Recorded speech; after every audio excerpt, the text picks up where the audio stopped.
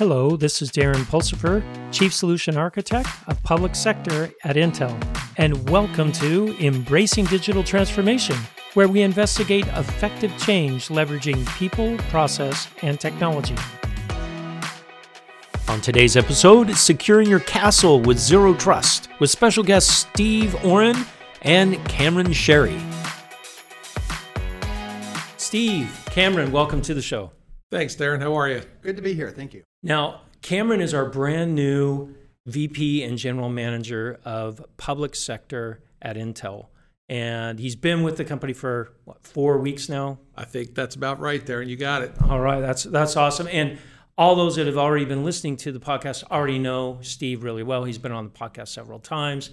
He's our CTO of U.S. Public Sector. Steve, welcome back to the show. Good to be here again. All right, Cameron, what's all the zero trust stuff that we're hearing about? You know, Darren, it's interesting. It's almost what old is new again. You know, our security strategies for the last 30 to 40 years have really been built in strategies that we had in literally times of old. When you think of how you used to protect castles, as an example, right? I'd put sentries along the road.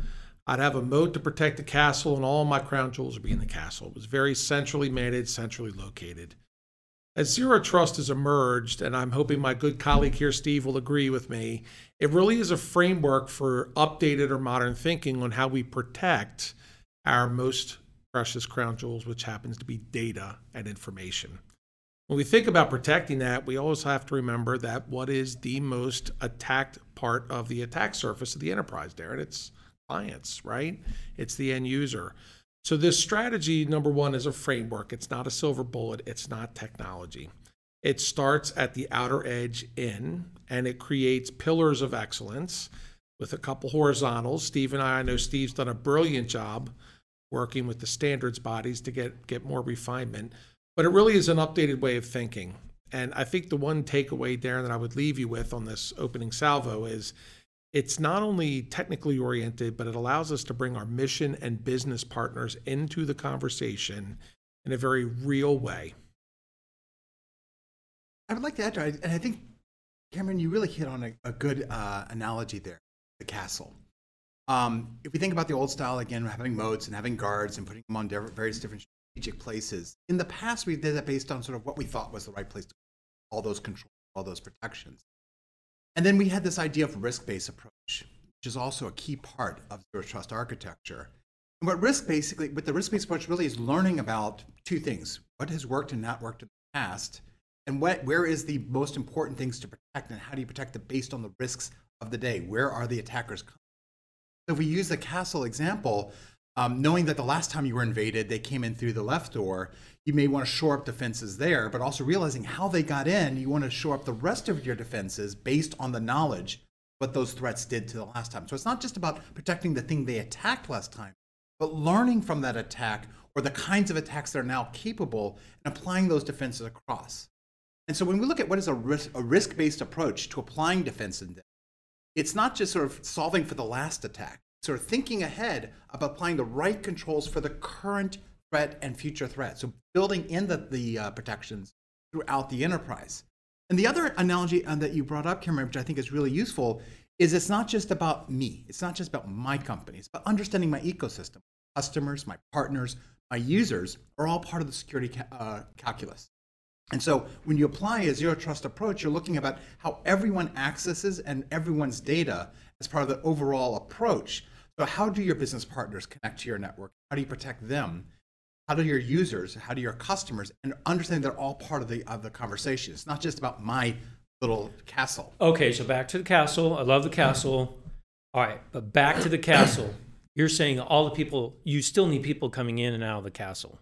You still need supplies in and out of the castle. But this still sounds like old school, protect the hard shell of the outside data center. We know that doesn't work. So you got to have other protections outside of the moat. That's right. This is where the zero trust really starts to differ from the classic model. The classic model still was a defense in depth. Right. Build all the protections all the way through, so get away from that hard eggshell, soft interior to more of a hard-boiled egg approach to security. What zero trust does is sort of takes it one step further. And what it does is for those ingresses and exits, for the data coming in or the people that are accessing, it takes a different approach to how you authenticate. Even in the defense and theft, we still had the concept of once I knew it was you, Darren, you were in.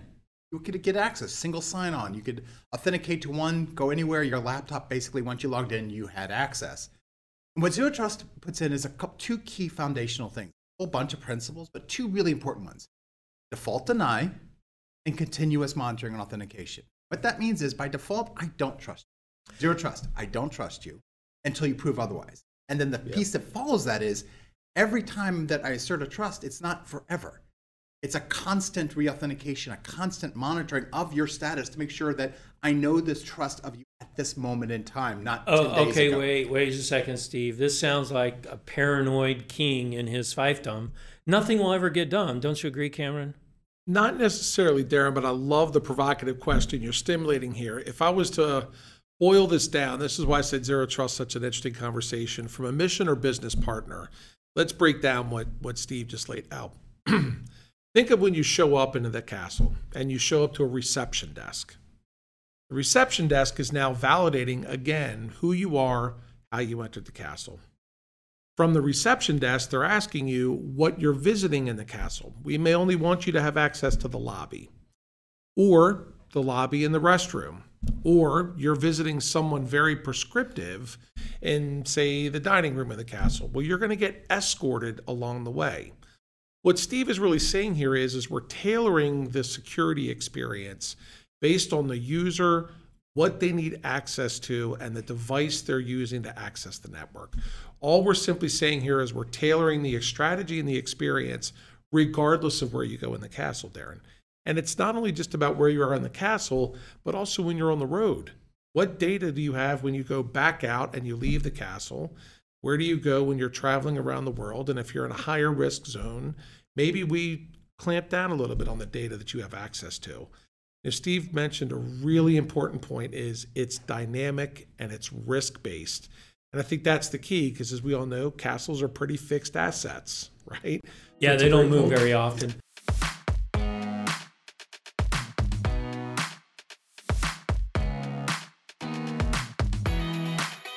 I don't know any organization in public sector or outside of public sector that has all their data just in the data center anymore. That's right. Right. So now maybe this goes back to your ecosystem, right? My data is now spread all over the place. In fact, I'm doing work at the neighbor's castle, right? Or a shared castle somewhere.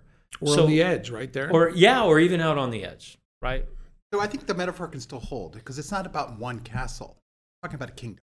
Kingdom has many castles, many forts, and then it has allies with their forts and their castles. So we can take this metaphor all the way if you want, or we can just get to the heart of it, is your data and the access to your data is pervasive. From the edge to the cloud, multi-clouds, multiple data centers, multiple edge endpoints, and multiple business environments. Your customers, your partners, your users can live in multiple places. And so it's really understanding it's a data-centric approach and an access-centric approach, married together with a risk-based approach.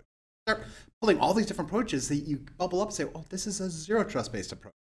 And that's really what it is. It's not reinventing the wheel or throwing away everything we've done good before. It's a way of rationalizing the access approaches we've been taking, the data-centric security, and then putting in that risk-based along with it to really say, do you have access to this data at a given time with the right rights and privileges need? And does that need to be maintained beyond the initial transaction? Making a decision. Okay, you access the data now, but 10 minutes from now, when you're done with it, you're done with it. In the past, you still had that access. The access lived on. So it sounds to me like we're taking all the good stuff that we've been doing over the last 30 years, finally the processes and philosophies and principles and technologies and meshing them together and adding one element, which is a temporal element. That's right. That's what it really sounds like. That's right, Darren. So it's not as difficult as everyone's making it out to be. I mean, except for the temporal aspect. That could be kind of tricky. That is true. I think one thing to keep in mind is that while it's not as difficult, at the same time, we're talking not about a technology problem, we're about process problems. Yeah. Oh, absolutely. And process problems are never easy to overcome. Well, it's a cultural problem too. Yes. Yeah. And Darren, I'd even offer you, I think the one thread that needs to be pulled there, it provides a lot more strategy in your approach. Before, when we looked at cybersecurity, very parochial, right? And it was very much applied once. And from a compliance perspective, I checked on it annually. What Steve and I are advocating here is a dynamic approach. It's a dynamic threat-based approach. And I'm also using some interesting strategy like hiding in plain sight. You could take the analog anywhere you want to go. Take another example, Fort Knox has all the gold, but it's got to be transferred at some point. So how do you transfer that? Think of what we used to do in the Wild West when banks would transfer funds using stagecoaches, right? Well, that's how my family survived in the West, was robbing the stagecoach. I do have some of those guys in my There you go. Well, so you ancestry, understand the Yes, strategy, I do, Darren, right? yeah. This is about what Steve has talked about. We know that data is going to live everywhere. We know that you're going to need access to it everywhere. So the key is taking those key fundamental best practices and applying them everywhere you need to access the data and information. And that's really what it's about. Okay, now here's my software engineer. You guys know I'm a software engineer. Maybe Cameron doesn't know that yet. You're learning now, Cameron. Security guys always got in my way because I always needed certain ports open so I could download, the latest and greatest versions of libraries or modules that I was using in my development. And I also wanted to integrate with some of the other cool tools out there. So here's the fear that a lot of developers have. You're now going to lock me down even further. So how do you combat those fears? Because it does have to happen somewhat. You can't just have a guy like me just doing woohoo, whatever I feel like. But it goes back to the point we made earlier about making risk-based at that. Not that you're prevented from downloading that module to put it in. Let's take a real-world example, Log4j. Oh, 6 months ago, a year ago, no one would care. You download it all you want. Right. The threat environment changed. The problem is that without these kind of risk-based approaches, you would, in the current models, you would still be able to download Log4j until someone in security came down and shut down that or blocked it outright. But a risk-based approach married with these access and data approaches, it changed the access based on the current threat. So Log4j is now a threat. And so your access to say, I want to use this tool, I want to incorporate it into my development lifecycle, instead of security saying, no, you can't, it would actually go in advance and say, okay, this is now on the blacklist. And we're going to monitor the other CVEs along the lines. But at the same time, as an active participant in the security story, it's about finding the alternatives. It's about giving you access to what you need. Now, let me give you a different example there. You've already used Log4j. That ship has sailed. Yeah. It's already incorporated in. Your product's out the door. How do you mitigate against this current threat while the development team goes off and finds an alternative to Log4j to fix the product with? That's where real-time mitigations come in. So the dynamic trust assessment isn't just about blocking everything that's bad. It's also about putting extra controls. So for instance, you could still use Log4j, but you know that this particular port or this particular protocol is what's being used to exploit. Lock down the access to that so that it doesn't break the product that you're currently using while you mitigate the thing from a patch. So it's about both sides of that calculus coming into play in real time. okay, so this could be really hard because what that means is your security people now have to know a lot more about the business. That's right. A lot more about Absolutely. development. Where do you find these experts?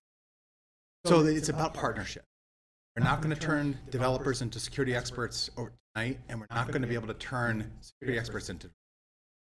However, what we found is successful is strong partnership. This is similar to conversations we've had around things like DevSecOps. Building security into the development process, having security people and developers working together. And so that cross-training, that cross-information sharing. And then when we look at some of the supply chain mitigations being published right now based on these supply chain attacks, one of the key aspects is building threat intelligence into the development lifecycle. So that as you're building your product, as you're testing your product, and as you're deploying it, you're monitoring and assessing for the risk of both the components, the entities that you're working with, as well as the vulnerabilities in your product in real time, not waiting till the end of the development cycle. By doing that integration point, you're building that risk-based approach into the process. Then it's just about leveraging the intelligence. And I think that's, if you get to the heart of what a lot of this we say is hard, the data is sometimes there. It's figuring out how do you leverage it, which is, again, a process and a cultural challenge, not necessarily a technology challenge. So Darren, Yeah, Kim. I mean, I'm going to dumb this down because Steve's the smart guy in the podcast here. I'm going to keep it real simple. When you look at the military and how they do planning, right? There's risk in everything they do. It's why you always hear about intelligence and ops, and they both work together in a partnership. When you really hear what Steve is saying here, it's about security and DevOps working together, understanding what the outcome is the user's trying to drive towards, creating a partnership in that process and in the organization, and then bringing a complete product to market.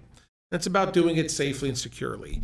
You and I know that this happens in just about every industry out there. Cyber shouldn't be any different. And what we've said, and we've said in our opening salvo, this is about a change in thinking. And it's about coming into a current world that we know is far more dynamic than the worlds have been in the past. I mean, people are hacking things on a daily, hourly, up to the minute basis looking for exploits.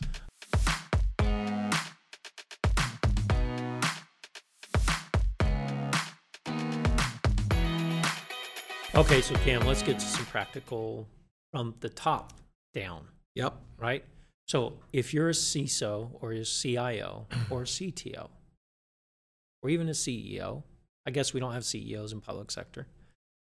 How do I get an initiative started with Zero Trust? So What's my first step? Yeah, for me, Darren, it's train your technical staff, first of all, to stop speaking in geek speak. First and foremost. Look, I've been a CTO and a CIO in a lot of my prior lives, and where I started to understand where I was adding value is when I could break things down into very basic common English. Getting a Zero Trust initiative moving can be challenging because we're typically used to working with some sort of outcome in mind or some sort of objective. Darren, we're big on OKRs, right, in our company.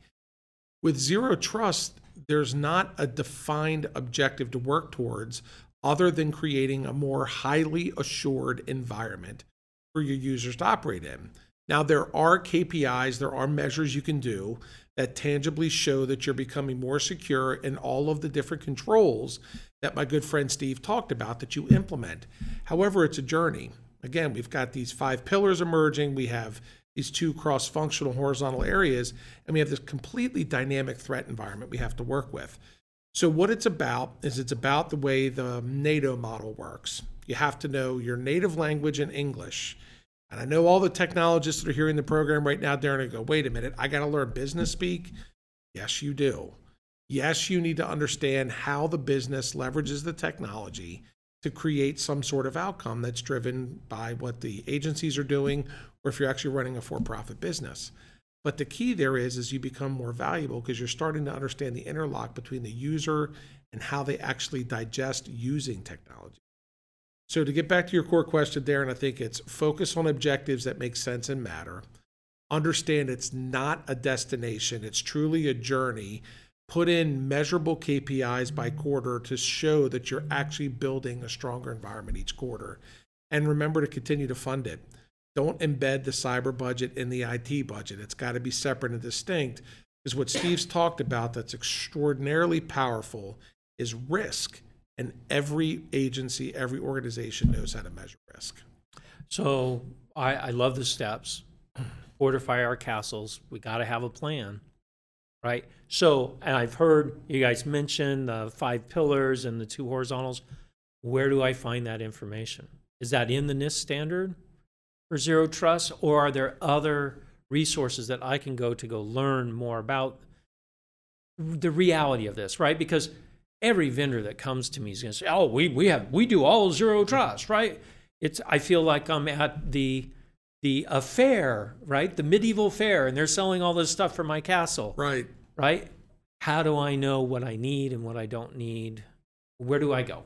So, as you mentioned, the best starting place, the NIST SP Special Publication 800-20, provides the model on which Zero Trust is being architected. It's a good way of envisioning different moving parts. It will talk about the idea of sort of policy. So it's at a high enough level. It's at a high enough level with practical guidance that's followed. Okay, great. And it also lays out, as Cameron mentioned, the 5 pillars around the different areas of trust, then the horizontal capability. So those are good starting points.